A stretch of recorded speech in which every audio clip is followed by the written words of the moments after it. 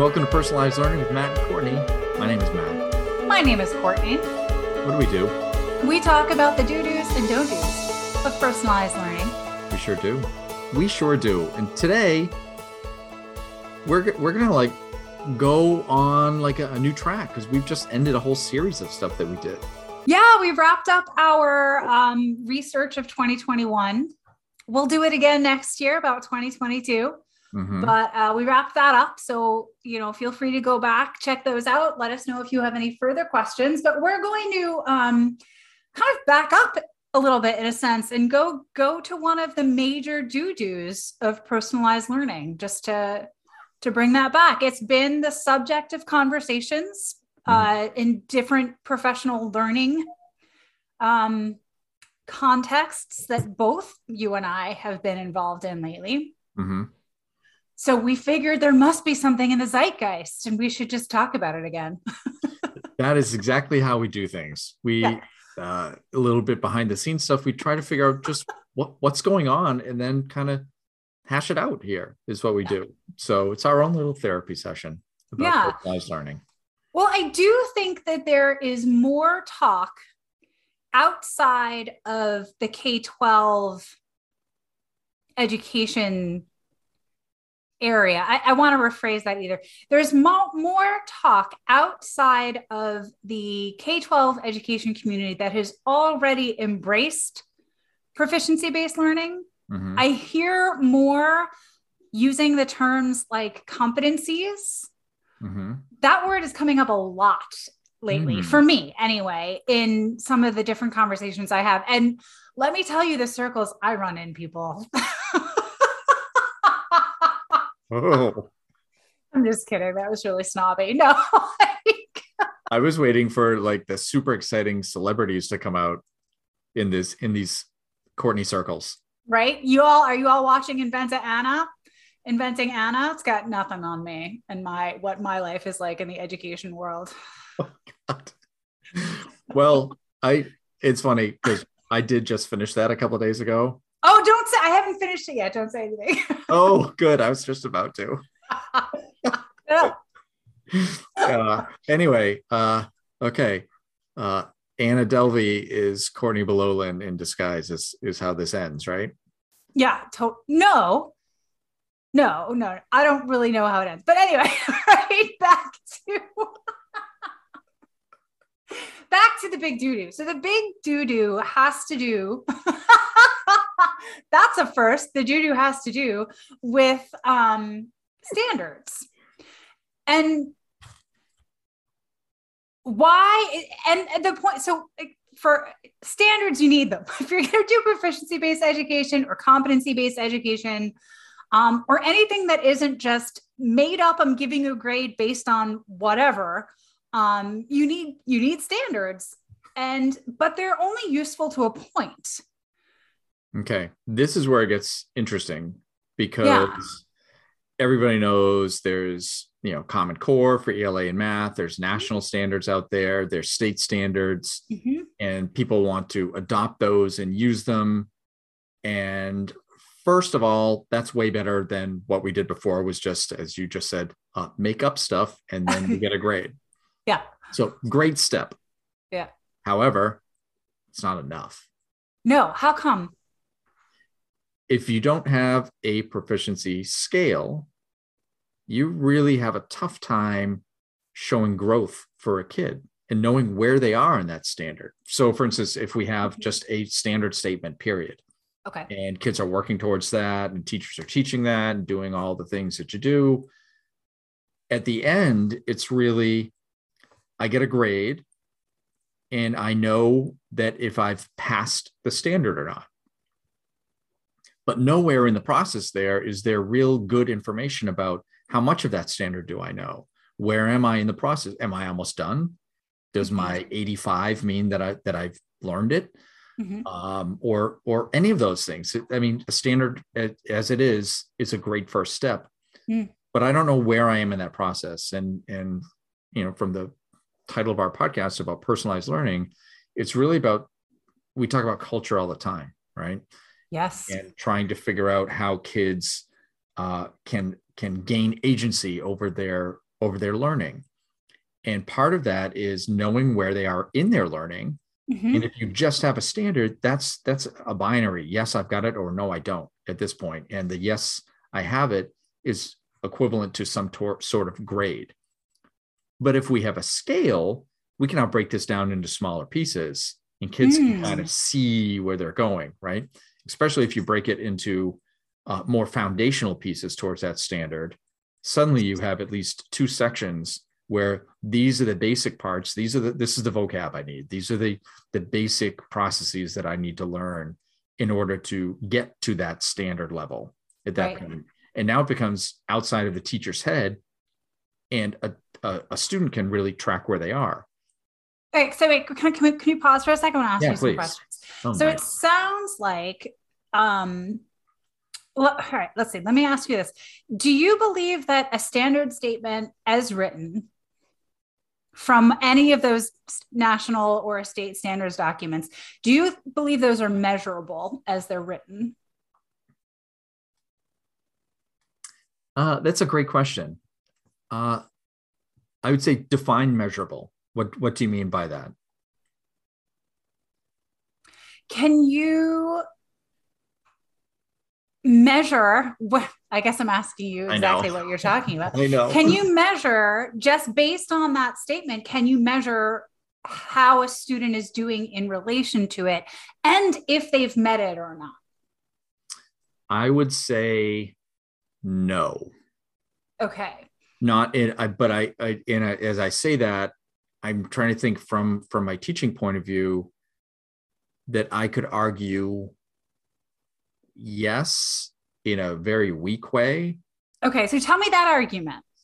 I know where kids are because look at all this work that I've assigned to these kids about the standard, and their grades reflect where they are on that standard.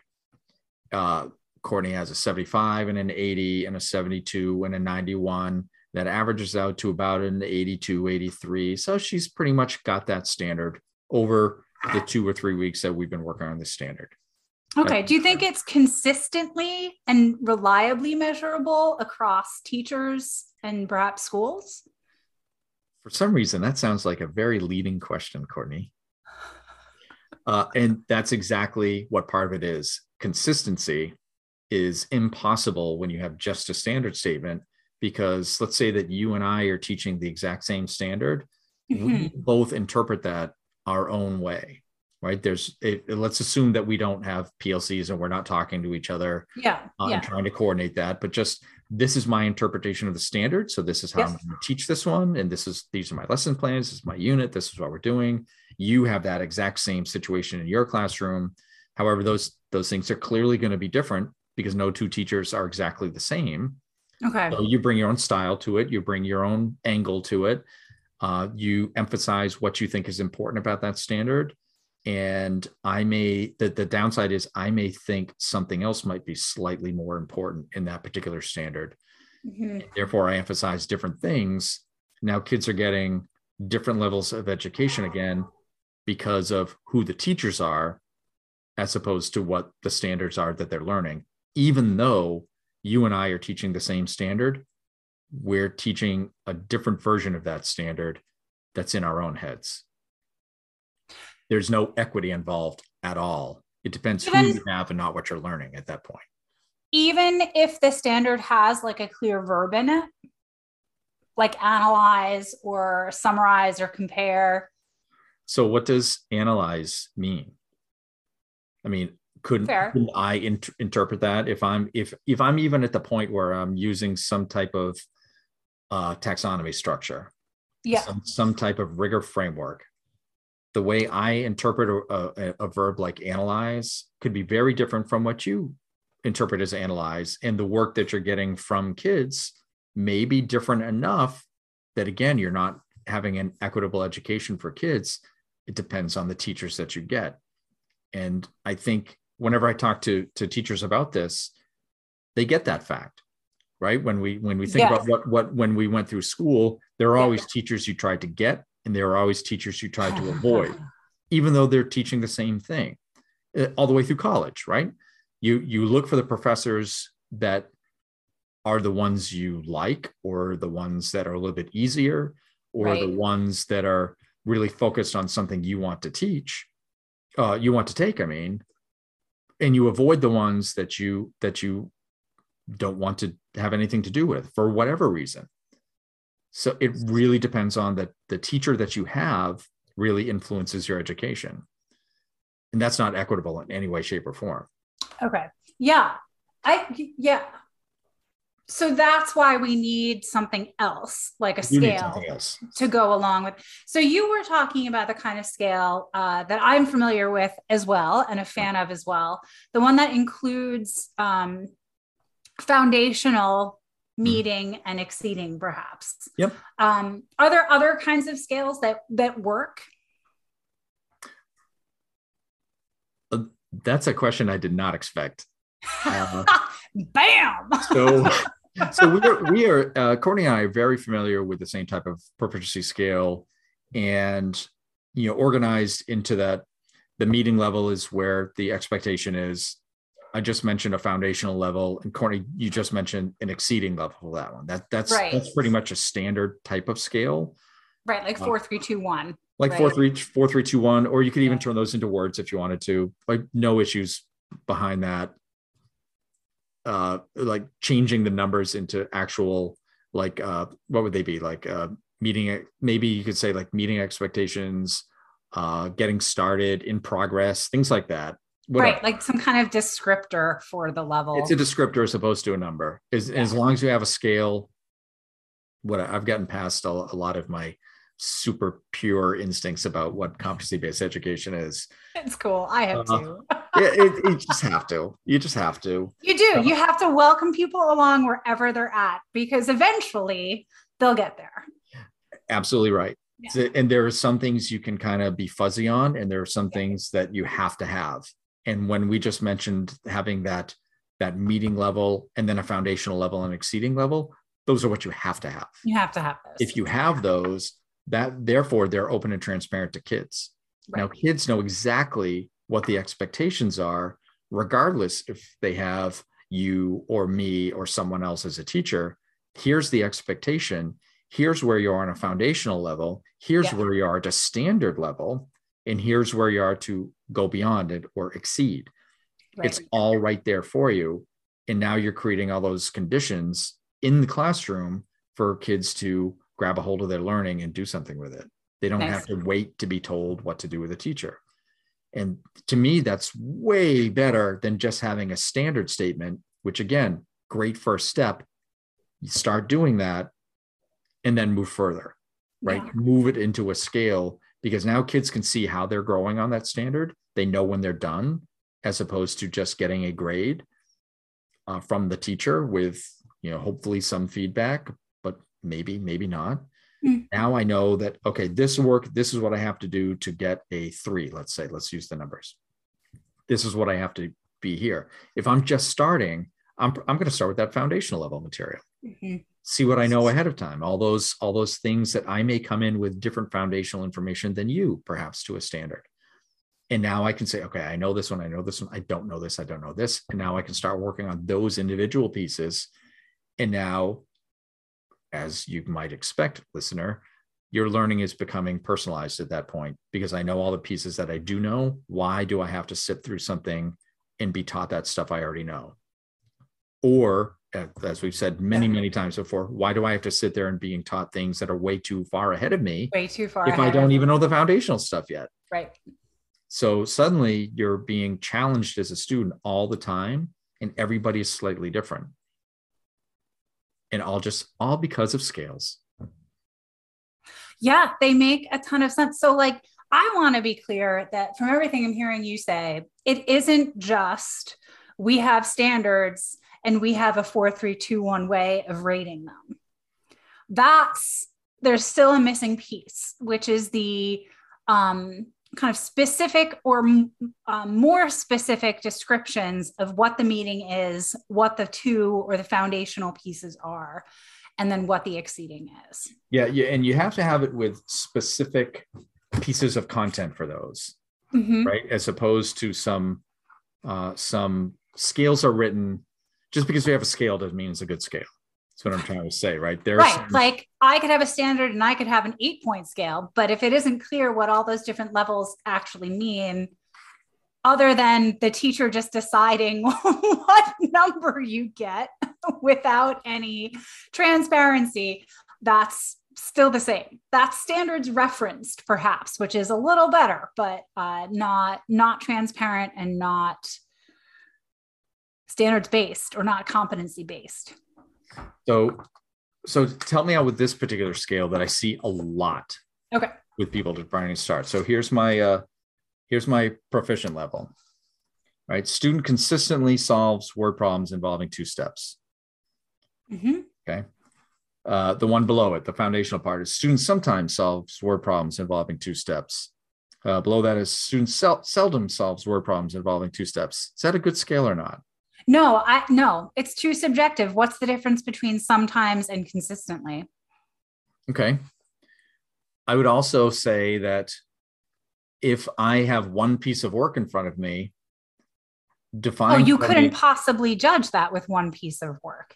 So my scale is now judging a body of evidence and not a piece of work. So it's really not a scale. It's like just an overall, you're grading something again. Yeah, it's like a little closer. It's still not good.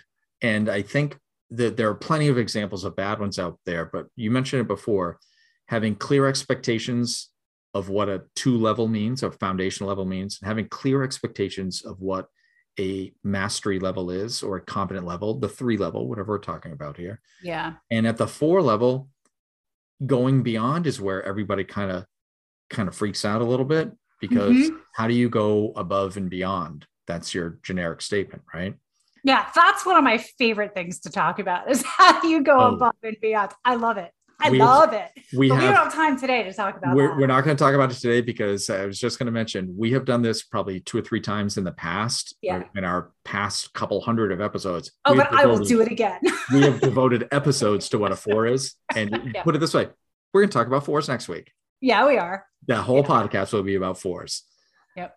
Because, spoiler alert, Courtney and I have the answer. There. Yeah, there's no question. We know the answer to this one. That is true. That is true. So one of the things that you really want to think about is those clear expectations at the levels of your scale, and they need to be different at each level. Even further, they should be at different rigor levels, because that really helps identify what the difference is between a mastered level and a foundational level. At that point, you can really narrow it down if you have any idea about some type of rigor framework. Right. That all seems pretty easy to me. Okay. Oh, yeah. Standards, good step. Scales, next step. Then once you have scales, all the possibilities start opening at this point. They do. Oh, it really is crazy what I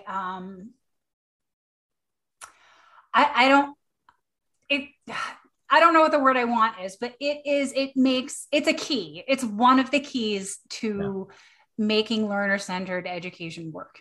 I totally agree. Yeah. Totally agree. If you're starting with just a standard statement, all of those other things, you're not going to unlock any of those other things because you don't have the key of scales. I tortured that metaphor right there, but I think everybody gets it, that you can't really do all the things that we've been talking about for the last 6 years unless you have scales in place to begin with. Right.